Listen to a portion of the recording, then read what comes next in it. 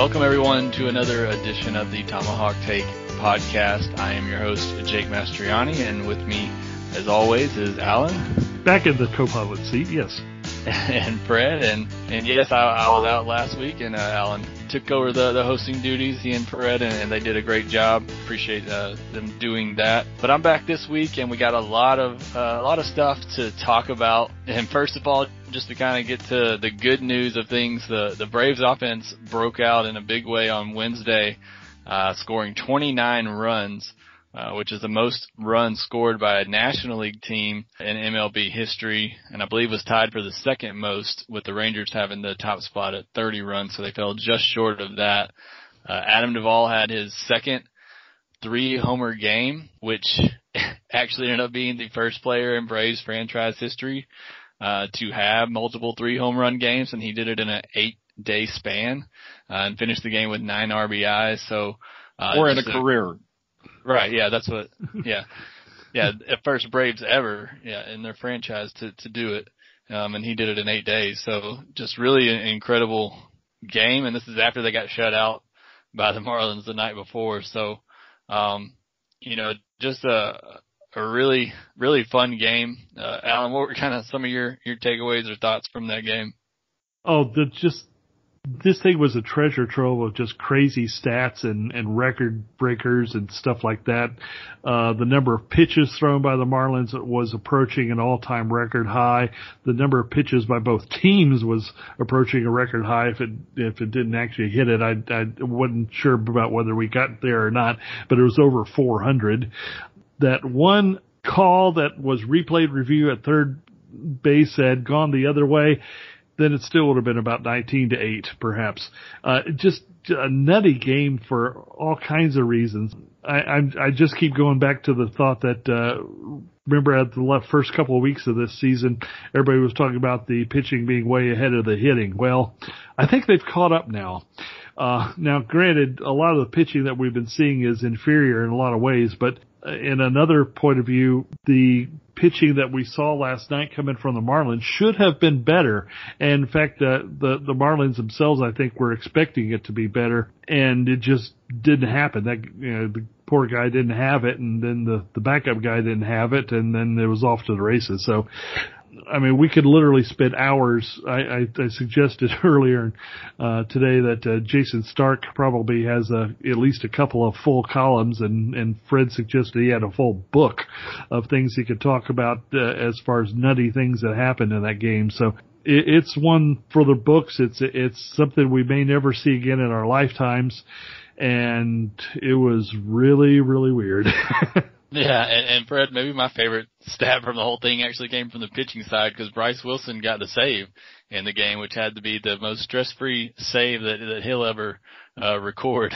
Yeah, it was really an odd game. I mean, Tommy Milone had the mysterious elbow injury this morning, which will put him on the IL, possibly for the rest of the season. And it was just after Grant Dayton came in and settled the ship, the Braves were pretty good, but the Nationals just couldn't seem to get the ball into the glove or keep it out of the middle of the plate. And I tweeted to Wilborn up in Pittsburgh that the game was alternately hilarious and sad, because at times it looked like a slow pitch softball game. And at times the runs were coming like a slow-pitch softball game, and then at other times the ball would go into a glove and then wouldn't stay there. And it was just, they're a better team than that. And a 29-run baseball game in the major leagues is really something that should not happen. But it was. I watched part of the Rangers game when they won 30-3, and we were 4 hours and 40 minutes or something last night. And it was just really, really, really long. But it was certainly a different experience than anything else we'd seen, particularly after getting shut out the night before. Yeah, and that's what's crazy. And obviously, Fred was saying the Nationals, he meant the Marlins. We're watching the Nationals game right now as we record. But yeah, I mean, it was a scary, seeming like an easy game. I think the Braves were up 11-2. Then all of a sudden we're thinking we're going to blow it, and then next thing you know, the offense was like, okay, let's just put this way out of reach because we can't trust our pitching right now. Which kind of brings us to the bad news of the week, and that is Tommy Milone going. No, I'm just kidding. That is Max Fried going to the IL. The Braves lose another ace this season. Obviously, Mike Soroka injured earlier in the year and is out for the season. Max Fried put on the IL. They're hoping that it's not anything serious and that he'll be back soon after the 10 days are up. But certainly not what you want to hear as a Braves fan. And you knew something was kind of coming after his last start. It really seemed like he was struggling out there, and his fastball was sitting around 90 miles an hour, which is, well below his normal average of 93 to 94. So not that surprising to see him be injured and go on the IL, but Fred, certainly not what Braves fans wanted to hear this week. No, it sort of leaves us with the rookie starting pitcher and then a bunch of guys. You have to wonder after, let's call this what it was, after Alex Anthopoulos failed at the deadline to do anything. He really failed. I don't know what he had. What about Milone? He loves so much, but as I wrote the other week, there's nothing there to love. And here we are with Ian Anderson is our ace right now. We have Hamels maybe probably coming back next week to do 3 innings at a time. We saw Milone go on the IL tonight. You gotta wonder, why aren't they just bringing up Tukey and Newcomb and Davidson and let them pitch? At some point, you got to understand what you've already said. And what you've already said is, hey guys, this is the bunch. We're going to do it. We're going to give everybody a chance, so let them do it. And I wonder, as you've said a couple times, Vic, what Davidson did that's so bad. What is he throwing to second base instead of home plate that he's not up with these other guys? He was better than Anderson last year in AAA. He's also more mature. He's a left-hander. He's been around a little bit. The pitching situation is just a complete mystery. I don't have any idea what to say about it other than, boy, is it a mess. Yeah, no, and I've been saying it for I feel like a month now. I would have just given all of these young guys a shot. I would much rather see them struggle through these starts than see Tommy Milone and Robbie Erlin and even Josh Tomlin, even though I know he had a great start and I love Tomlin, but I love him more in that bullpen role as kind of a long guy in relief. But, I just keep saying, I feel like I'm, saying it every day now, but what's it going to take just to give these young guys a shot? I mean, you have this short run in September to kind of see what they have. I mean, we'll talk about kind of the division race later, and it's getting close, but I mean, it would still take an epic collapse for the Braves not to make the postseason. I feel like they're pretty safe in doing that. Why not give these young guys a shot and see what they can do? And yeah, no, the Tucker Davidson thing just blows my mind. And I saw the quote from Anthopoulos in an article David O'Brien wrote on The Athletic that said that, Davidson's still behind Kyle Wright and Bryce Wilson, which just really scares me for what they really think of Davidson. And the fact that he hasn't gotten a chance yet in all of this just completely blows my mind. I don't get it. I don't understand. It's just, this has been handled poorly from everybody involved, in my opinion. And Alan, I think we've all kind of touched on it. I think Anthopoulos completely failed at the deadline. It almost seemed like he picked up Milone as just insurance, and then he was dead set on getting Clevenger, and when that didn't work out, it's like there was nothing left for him to go out there and get, and so he just folded. And that's the only thing I can think of, how it may have gone down. But the rotation this year, yes, they've had some injuries, some opt-outs that, they didn't see coming, but just the way they've handled it and continue to run out these older guys that aren't fooling anybody, and it baffles me and it frustrates me, and I'm going to quit talking about it and let Alan talk about it. Well, I'm going to say a lot better here. First thought was, Tucker Davidson, if you're hearing this, or if somehow, some way somebody decides to listen to this and tell you what we're thinking about it, keep the faith, buddy. We know you're good. We know we've seen you firsthand. We know you can do this stuff, and by golly, we hope that you can get to a major league mound soon, because we think you've deserved it and earned it. But man, yeah, I heard that comment from Anthopoulos about Tucker sort of falling behind the others is like, really? Especially when Kyle Wright comes up and doesn't do anything very good again. Yeah, it's Snitker trying to put some lipstick on it by suggesting he saw an improvement. Well, I mean, we're still in a place where the Braves have a number one starter right now named Ian Anderson. And it was like pulling teeth just to get him out of the minors or the alternate trading site, excuse me. I don't know what they're doing. I really don't understand. This is a team with a lot of analytics that is at their disposal, and yet they couldn't figure out that Tommy Malone wasn't really the guy. Yeah, I can understand picking him up as the just in case you don't get anybody else kind of guy, but get somebody else, please. All right. I mean, we have been covering these kinds of things. I mean, I've been doing this for about 7 years now. The rest of these guys have been doing it, probably averaging at least 7 years. We've seen what happens at deadlines. We've seen needs that the Braves have needed at trade deadlines. I can't remember any time where there's been a bigger, more glaring need for pitching than there was this year.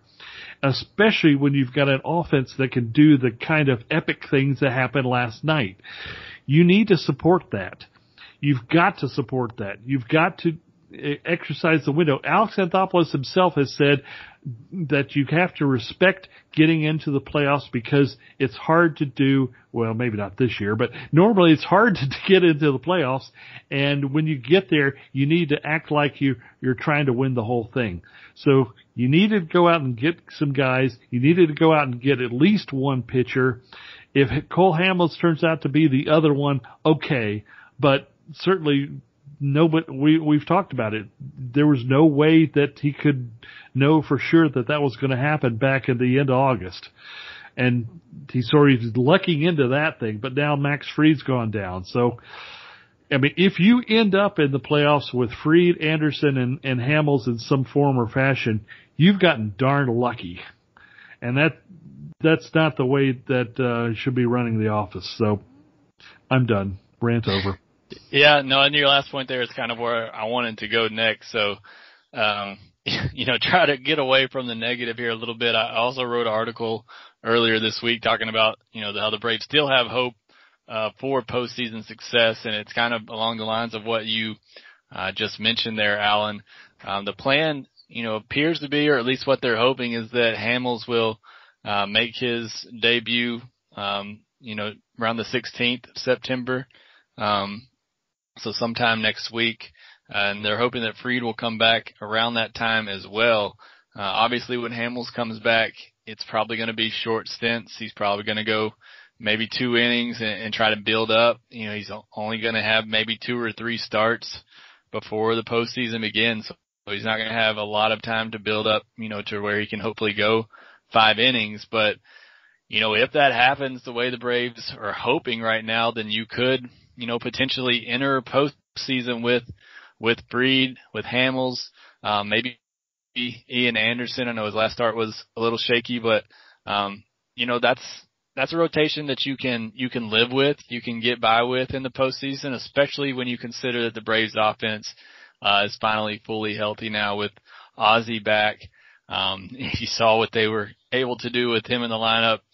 His first game back was the 29 run, game. And, they just, from top to bottom is just a really, dangerous lineup. So, if they can get some starting pitching, if they can get Fried back healthy, if they can get Hamels, healthy and get him ramped up, for the postseason, and he's the Hamels that we've seen, and at times in the past, and with the Braves, elite bullpen that they do have, then, they have a shot to win. I think that they can go up with any team in there, except maybe the Dodgers, but, you didn't hear me say that, but, I do think that they can compete in the postseason with that lineup and that rotation. But Alan, you just touched on it again. But what are your kind of thoughts on the Braves, possible success in the postseason if it plans or goes that way? I'm still a little concerned about whether they're going to be able to hang on to the division lead and stay ahead of the Phillies, because Phillies do have a couple games in hand. A couple of weeks ago, I suggested that I saw no scenario in which the Braves wouldn't win the division. Well, that's about the time that the Phillies went on a tear, and about the time that Max Fried got hurt, and about the time that all these other guys starting and not finishing 3 innings, and there have been some chinks in the armor there. So while the Phils are still on a tear, the Braves clearly have enough offense to be able to handle it. But it's going to end up being close, I think. We're 43 games in tonight. As we do this on Thursday, it's the 44th game. So there's 16 games to go.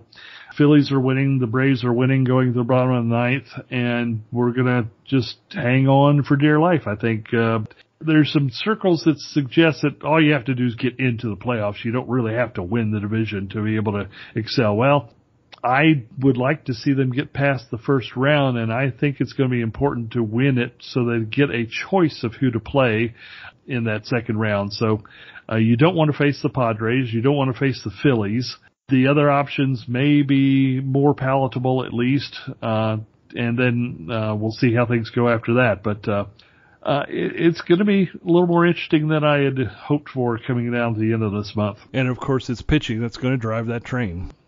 Yeah, and Fred, I mean, obviously the Marlins may be the 8th seed, and they just took 2 out of 3 from us. But, obviously that's with a banged up pitching staff. We're hoping that we're at least going to have Fried and Hamels healthy. But what is your outlook for the Braves in the postseason if they do get those 2 pitchers back and throwing well? Well, if they get those pitchers back and we can get somebody, maybe even Tomlin, to step in behind whoever that third starter is when Hamels pitches, maybe we get to Tomlin and get to the big boys in the bullpen and they can pull through this. Certainly, the thing about the postseason is it's not who's best, it's who's hottest. When you get into a tournament, which is what this is, when you get into a tournament, it's who gets hot on the day. And we've seen teams. We saw the Tigers get whipped 19-0 yesterday and 12-0 today, but they could go out tomorrow and beat somebody 14-0 themselves. So this is one of these seasons, particularly when you've got pitchers from A-ball and pitchers who should be on the retirement roster pitching for various teams around the league. I'm worried in defense of Kyle Wright. Kyle Wright lost his sync. While the first inning and a half, that pitch was coming out of the same slot all the time, and the fastball was good, but somewhere along the line, he was out of time. His arm was behind or ahead of where he was supposed to be, and he never got it back in sync, and that's what caused him to be all over the place. He was either rushing it or he was ahead of it. But he was on the complete left side of the rubber, and when he was throwing the fastball at 94 or 95 on the paint, the first inning looked really good. How you pull that together, I don't know, but he's not a lost cause, and I don't think the other guys are either. It's just a question of, figuring out how to do this. Get to the postseason, you have a chance to go into a game and run out a pitcher for 3, a pitcher for 2, a pitcher for 2, and then all of a sudden you're in the 9th inning, and hopefully you're close enough to win the game. And we all know that if we get to the 9th inning, 8th inning, and we're close, this lineup can win games. So, I do see the Phillies as a big threat because they're in Miami now whipping them, and they could well continue to whip them, and all of a sudden they could be ahead of us. And I really don't want that because then we'd end up playing the Padres, and I really don't want to start that like that. But at the same time, all you got to do is get there. Everybody can have a bad day, everybody can have a good day, and we can come out and do this thing. Yeah, and I actually see the Marlins just tied up the Phillies in the 8th inning, so maybe there's a little bit of hope there. But yeah, I like the Braves' chances with if Fried and Hamels are healthy. I think that's still a big if at this point. You're going to have both of them coming back, basically both of them coming off injury at the same time with 2 weeks to go, trying to get into postseason form. That's a big ask at this point, but that lineup can hit with anybody. They seem to have their issues with runners in scoring position at times, but they can also get a bloop and a blast in the blink of an eye and get themselves back in a game. really, as we've seen tonight, they were down 5-0 and come back and take the lead in this game. Alan will probably let me know before it happens on my screen whether or not they finish it off. But we're not done yet. Yeah. But yeah, I think the Braves got a shot for sure. And like I said, I think they're pretty much a lock for the postseason with the schedule that they have left, despite how terrible the rotation may look. Like we say, once you get in, then you see what happens. I will throw this in real quick. It looks like Doolittle of the Nationals probably pulled a quad during on his last pitch, and he limped off the field with a little bit of assistance. So I don't think he's going to be back for the rest of this series, at least. That's unfortunate for him, but it does help the Braves. Yeah, we're at that point of the year now too. If anybody gets an injury, they're probably done for the regular season. Like I said, with a little over 2 weeks left, anybody that gets injured at this point is pretty much done.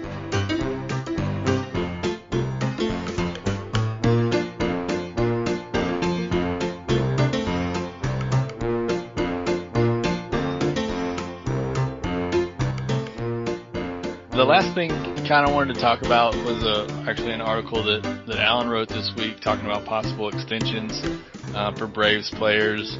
And I think that's just a fun topic to kind of talk about. But we were looking at WAR numbers before we started recording, and Dansby and Freddie are in the top 15 in WAR in just about every site that you look at. And I think both of those are prime candidates to be extended. I think Freddie will obviously get an extension. It's just a matter of how long and how much, he will take. But, I think Dansby's the big one after the season that he's having. And really he showed a lot of life at the beginning of last year as well, before getting injured. So, really, I think he's proven, that he could be here long term and is worthy of an extension as well. But, Fred, what are your thoughts on extending those two, and is there anybody else you think the Braves will look to possibly extend this offseason? Well, obviously I think Swanson and Freeman, they probably work hard on Freeman this offseason, and they'll probably wait a year on Dansby to do that, but both of them need to get extended. They already stole years of Albies and Acuna. So that's pretty well locked him up. Riley has time. We have time with Riley. On the other side of it, there's really not anything to lock up unless you want to consider go out and maybe grabbing Green or somebody for a couple more years for the bullpen. But I think that, Freeman and Dansby are the folks to lock up, and that's your core. I mean, that's your core four to get out there and hold the team together. And if you look around with Freeman and Ozzie and Dansby and Riley in the infield, that's a really good infield. I mean, I should have badmouthed Riley sooner, so he'd have started hitting sooner. But he now looks like the guy everybody said he was going to be. Now, how long? I mean, small sample size. Understand that. But how long if he can keep this up, I have no problem with him doing there and hitting 260 and 35 a year. And that would be pretty well lock up the infield. You still have to, have Pache at some point. They'll release him from his prison at the Camp Granada and allow him to actually play, which I don't understand. But of course, I don't think we're supposed to understand anything this year. But you're going to have Pache, you're going to have Acuna out there. They're going to have Duvall out there. The outfield's going to be really tight. Waters is coming if he doesn't get traded, which I think he will. And then you've got Contreras coming, you've got Ajax, and behind him you've got Langeliers coming up. So I think for the first time in a while, the top of the everyday player list is pretty good. We don't have much depth, and we don't have anybody if Dansby goes down or Ozzie goes down for a long period of time, then we don't have anybody we can just do like the Dodgers and bring up Graham Lux and stick him in there. We don't have that guy yet, and that's part of the problem. That's why the system fell to 15th place. And when Wright graduated, and as soon as Anderson graduates or the next guy, it's going to drop another 5 or 6 places. But we lack depth, but on top, we're pretty good. And, it's just, It's just a shame we don't have the pitching to go along with them now, but I suspect they'll fix that next year. Yeah, and Alan, I know you wrote the article, but just any other thoughts on possible extensions for the Braves? Well, first off, we figured they were going to fix the pitching at the trade deadline too, so I don't know if that's going to happen or not. Now, the other name that is intriguing and certainly interesting to Braves fans right now would be Marcell Ozuna, but I think he is in the position where he has put himself at the premier spot for outfielder free agents coming up this winter, and he's going to make himself a lot of money. And I don't think the Braves are going to be able to swim in that kind of water.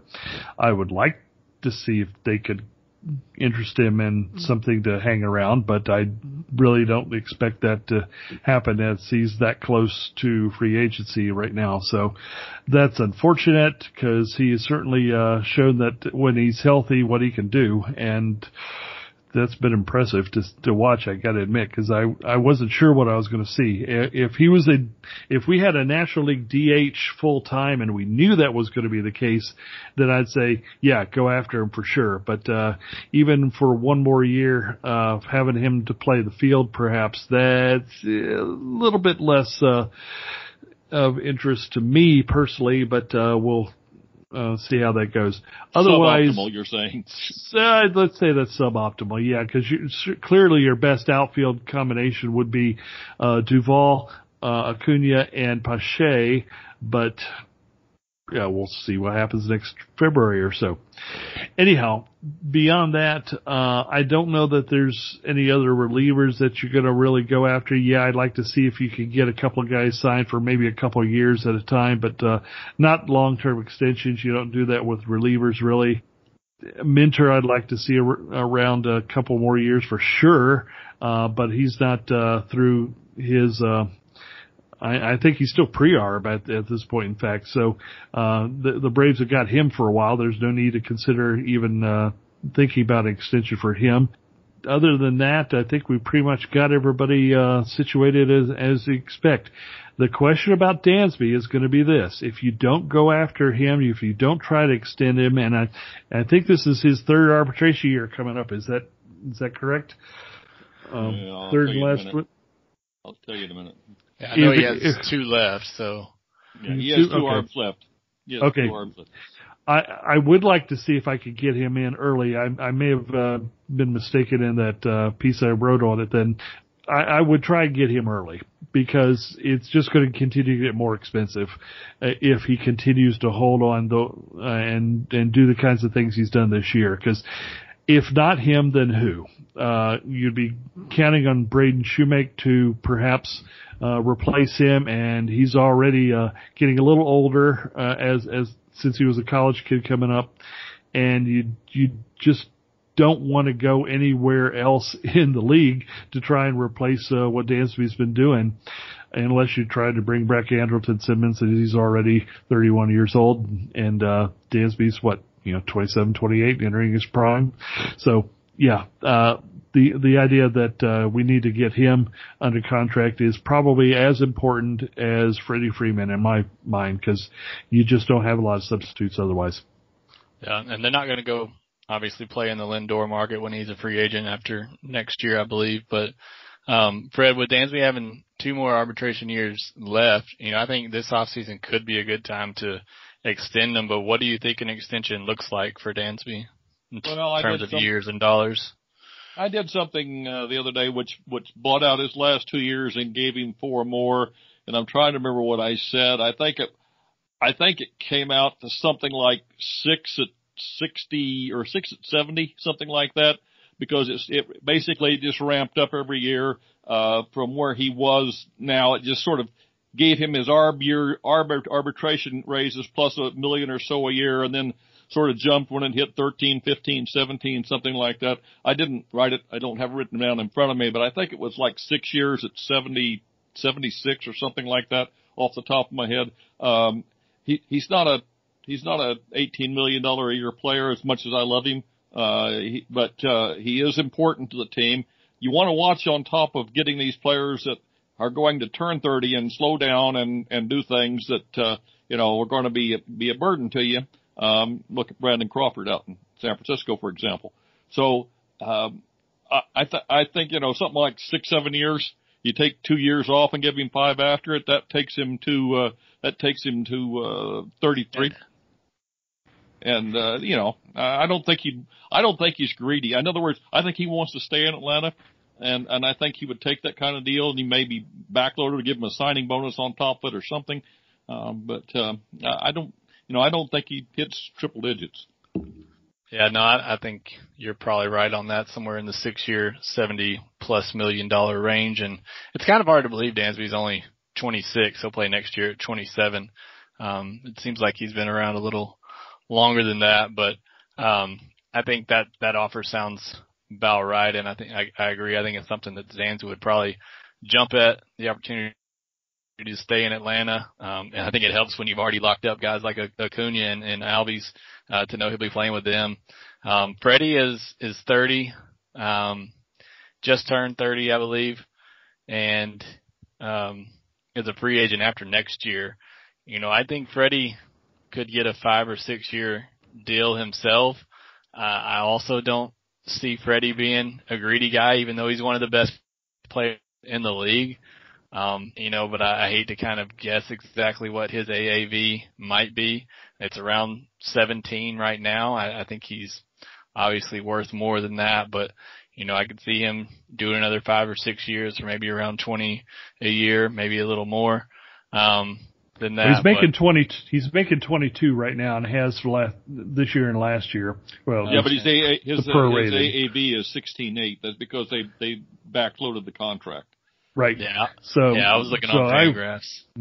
So I'd be guessing they'd be in the 24-25 range for at least the first 4 to 5 years of a new deal, perhaps. Yeah, if they did a chipper kind of deal where they paid him a lot up front, they said like 25, 18, 16, something like that, or 18. Then you could drag him out. You could drag it out, and you could still give him a lot of money. And keep him with the team, because, I think that's what he wants. And I think as long as it's a reasonable offer, he'll take it. I haven't put a pencil to it yet, but, something like that would be, 6 years at 135, something like that. That would be reasonable. Maybe they may do a little higher than that, but I really don't think they want to do that higher than that. They'll try to come up with something else. But, they've got to keep him. There's no doubt that they have to keep him in doing that. The bullpen, jump on the bullpen thing, we have Smith coming back next year, and Martin coming back next year. We have money coming off the books. Webb's out there. He looked really pretty good yesterday. I think, if you figure, okay, Smith's my closer and Minter's behind him and Webb's there, all of a sudden you're sort of looking to fill in places that, like, I think Bryce Wilson, that's where he ends up. So I've said that for 2 years now, but I still think that's where he ends up. Fastball slider pitcher, go out and throw strikes and don't worry about that other stuff. But, if you start looking at what we've got for the bullpen, you might want to go out and pick up a veteran. You might want to try to do that. But I think the bullpen's pretty good. I think we'll be fine with the bullpen. You're going to have Newcomb. He's got 3 arbitration years left.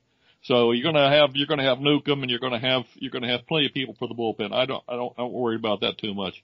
I'd like the DH thing. If it happens, I don't think they're going to give Acuna Ozuna that kind of money. Right. Well, the last thing that we had to talk about, really kind of the biggest news, and I kind of buried the lead here, but Charlie Culberson was DFA'd by the Braves this past week and made his way back to the alternate site. Was anybody kind of surprised by that? Nope. No, he was the guy who was going to be the odd one out at some point. And, when you've got a position player whose best performance has been a one pitch put out of a fire on the mound, then that pretty much tells you all you need to know. Yeah, and we didn't get into that conversation, but Snicker's bullpen management over the weekend in Philadelphia was Again, just another part of the thing from the season for the Braves that just baffles me. But I feel like he really gave away 2 games in that series. But we won't go down that rabbit hole.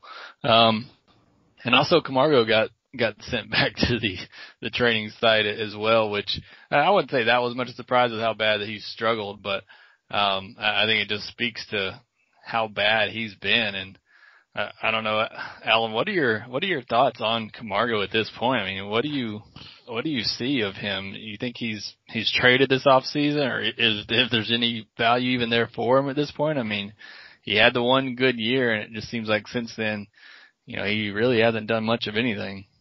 If you could find somebody willing to do a mutual change of scenery kind of a trade, then you might get something that you could turn into something for him. And in fact, he could turn into something good for whoever he ends up with if he ends up playing a little better for them. But right now he looks lost and doesn't look like whatever they're telling him is taking. I hate to see it because I really liked him. I thought he was going to break out after what he did a couple of years ago. But I mean, right now his last batting average is 200. He ran into some fastballs that he managed to hit over the wall, but that's been it. His OPS is 611. That just isn't going to do it. And he needed to go back to the alternate site and needs to find some way to get back to his proper form, but right now it just isn't there. And I don't know how that happens, but there's a real chance that we've seen the last of him in Atlanta, which is unfortunate, but yeah, he just isn't the guy that they thought he was going to be as a super sub. While he can play all these multiple positions, I think the best thing is to have a team where they can put him at a position, say, this is yours, own it, and leave him alone and let him go play. But right now that isn't in the cards for the Atlanta Braves, and he's been surpassed definitively by Austin Riley. So this pretty much sealed his fate that he was going to get sit down at some point. Yeah, Fred, do you think we ever see Camargo back with any big role with the Braves? I've been working on your metrics piece for them, and one of the interesting things I found out is that the difference between 2017 and 2018 was that he increased his launch angle by about 3 degrees on average. So, like in 2017, he was hitting it at 9 degrees, which is basically line drives, and he was hitting them at about 88 miles an hour, which sends them 230, 240 feet into the outfield, and those go in for extra base hits. In 2018, he raised it to about 12 degrees, and those same balls, the same ones he was getting doubles with, turned into home runs, but he stopped hitting as many doubles. In other words, I wrote this down, but in 2017, the pace if he'd used 2017's pace in 2018, he would have 48 extra base hits, except 40 of them would have been doubles and 8 of them would have been home runs. The way it turned around was he raised the launch angle and he had 19 home runs and 27 doubles, which is 46 extra base hits. And all of his numbers except on base percentage went down in his standard line. And the only reason OBP and OPS went up, was because he walked 10% of the time. He doubled his walk rate. So 2018, he hit the balls at the right place at the right time. His BABIP went down. His bacon went down. His batting average on contact dropped, even though he was hitting home runs and things like that. Now, I know home runs are worth more than singles, and I know they're worth more than doubles, and, no need anybody to tell me that. However, what it does tell you is that he changed his launch angle to get more power, and then he found out he wasn't hitting the ball hard enough on average, and he tried to increase that. This is a guess. And that's why he came into camp heavier the next year, but that didn't work. And his launch angle dropped in 2019, and it dropped again this year. And if I was going to tell him something, I'd say, hey, go look at your film from 2017. See what you did there? That's how you got to the big leagues. Do that.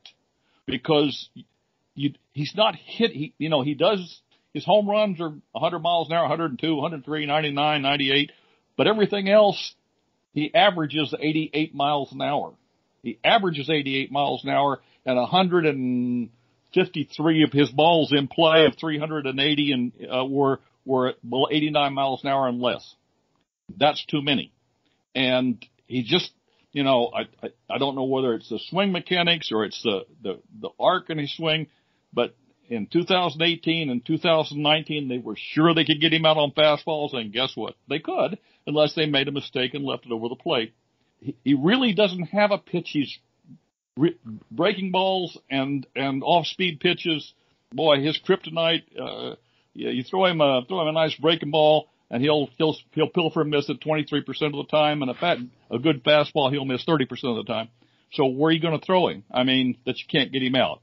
That's the problem. This is the guy who came up with excellent strike zone recognition, line drives, line to line, and he's not that guy anymore. And, you ought to dance with the girl that brung you. You're a line drive hitter. Launch angle isn't for everybody. Kyle Schwarber, as a matter of fact, tried launch angle and said, this launch angle stuff's a bunch. And went back to his old way hitting, and guess what? His production went up.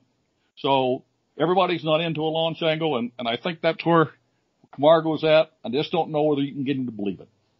Well, hopefully Camargo is a listener of this podcast, and he will take your advice to heart. But yeah, unfortunately, I don't think Camargo's in the plans, future plans for the Braves. I wouldn't be surprised if he's most likely going to be shipped off in some sort of deal.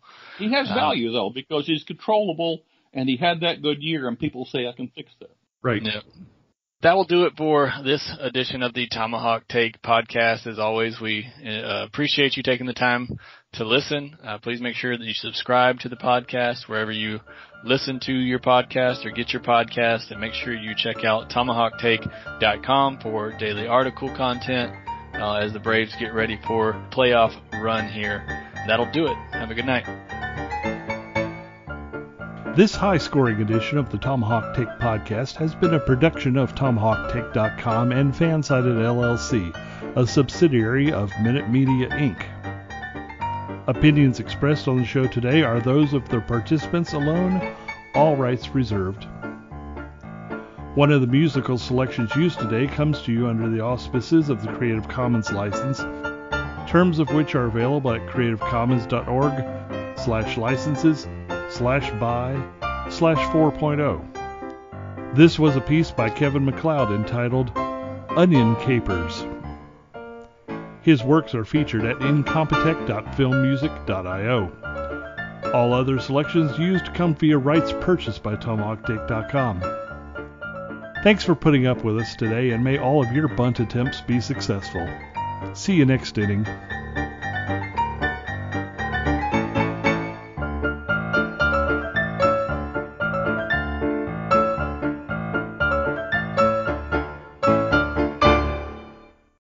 Without the ones like you, who work tirelessly to keep things running, everything would suddenly stop. Hospitals, factories, schools, and power plants, they all depend on you.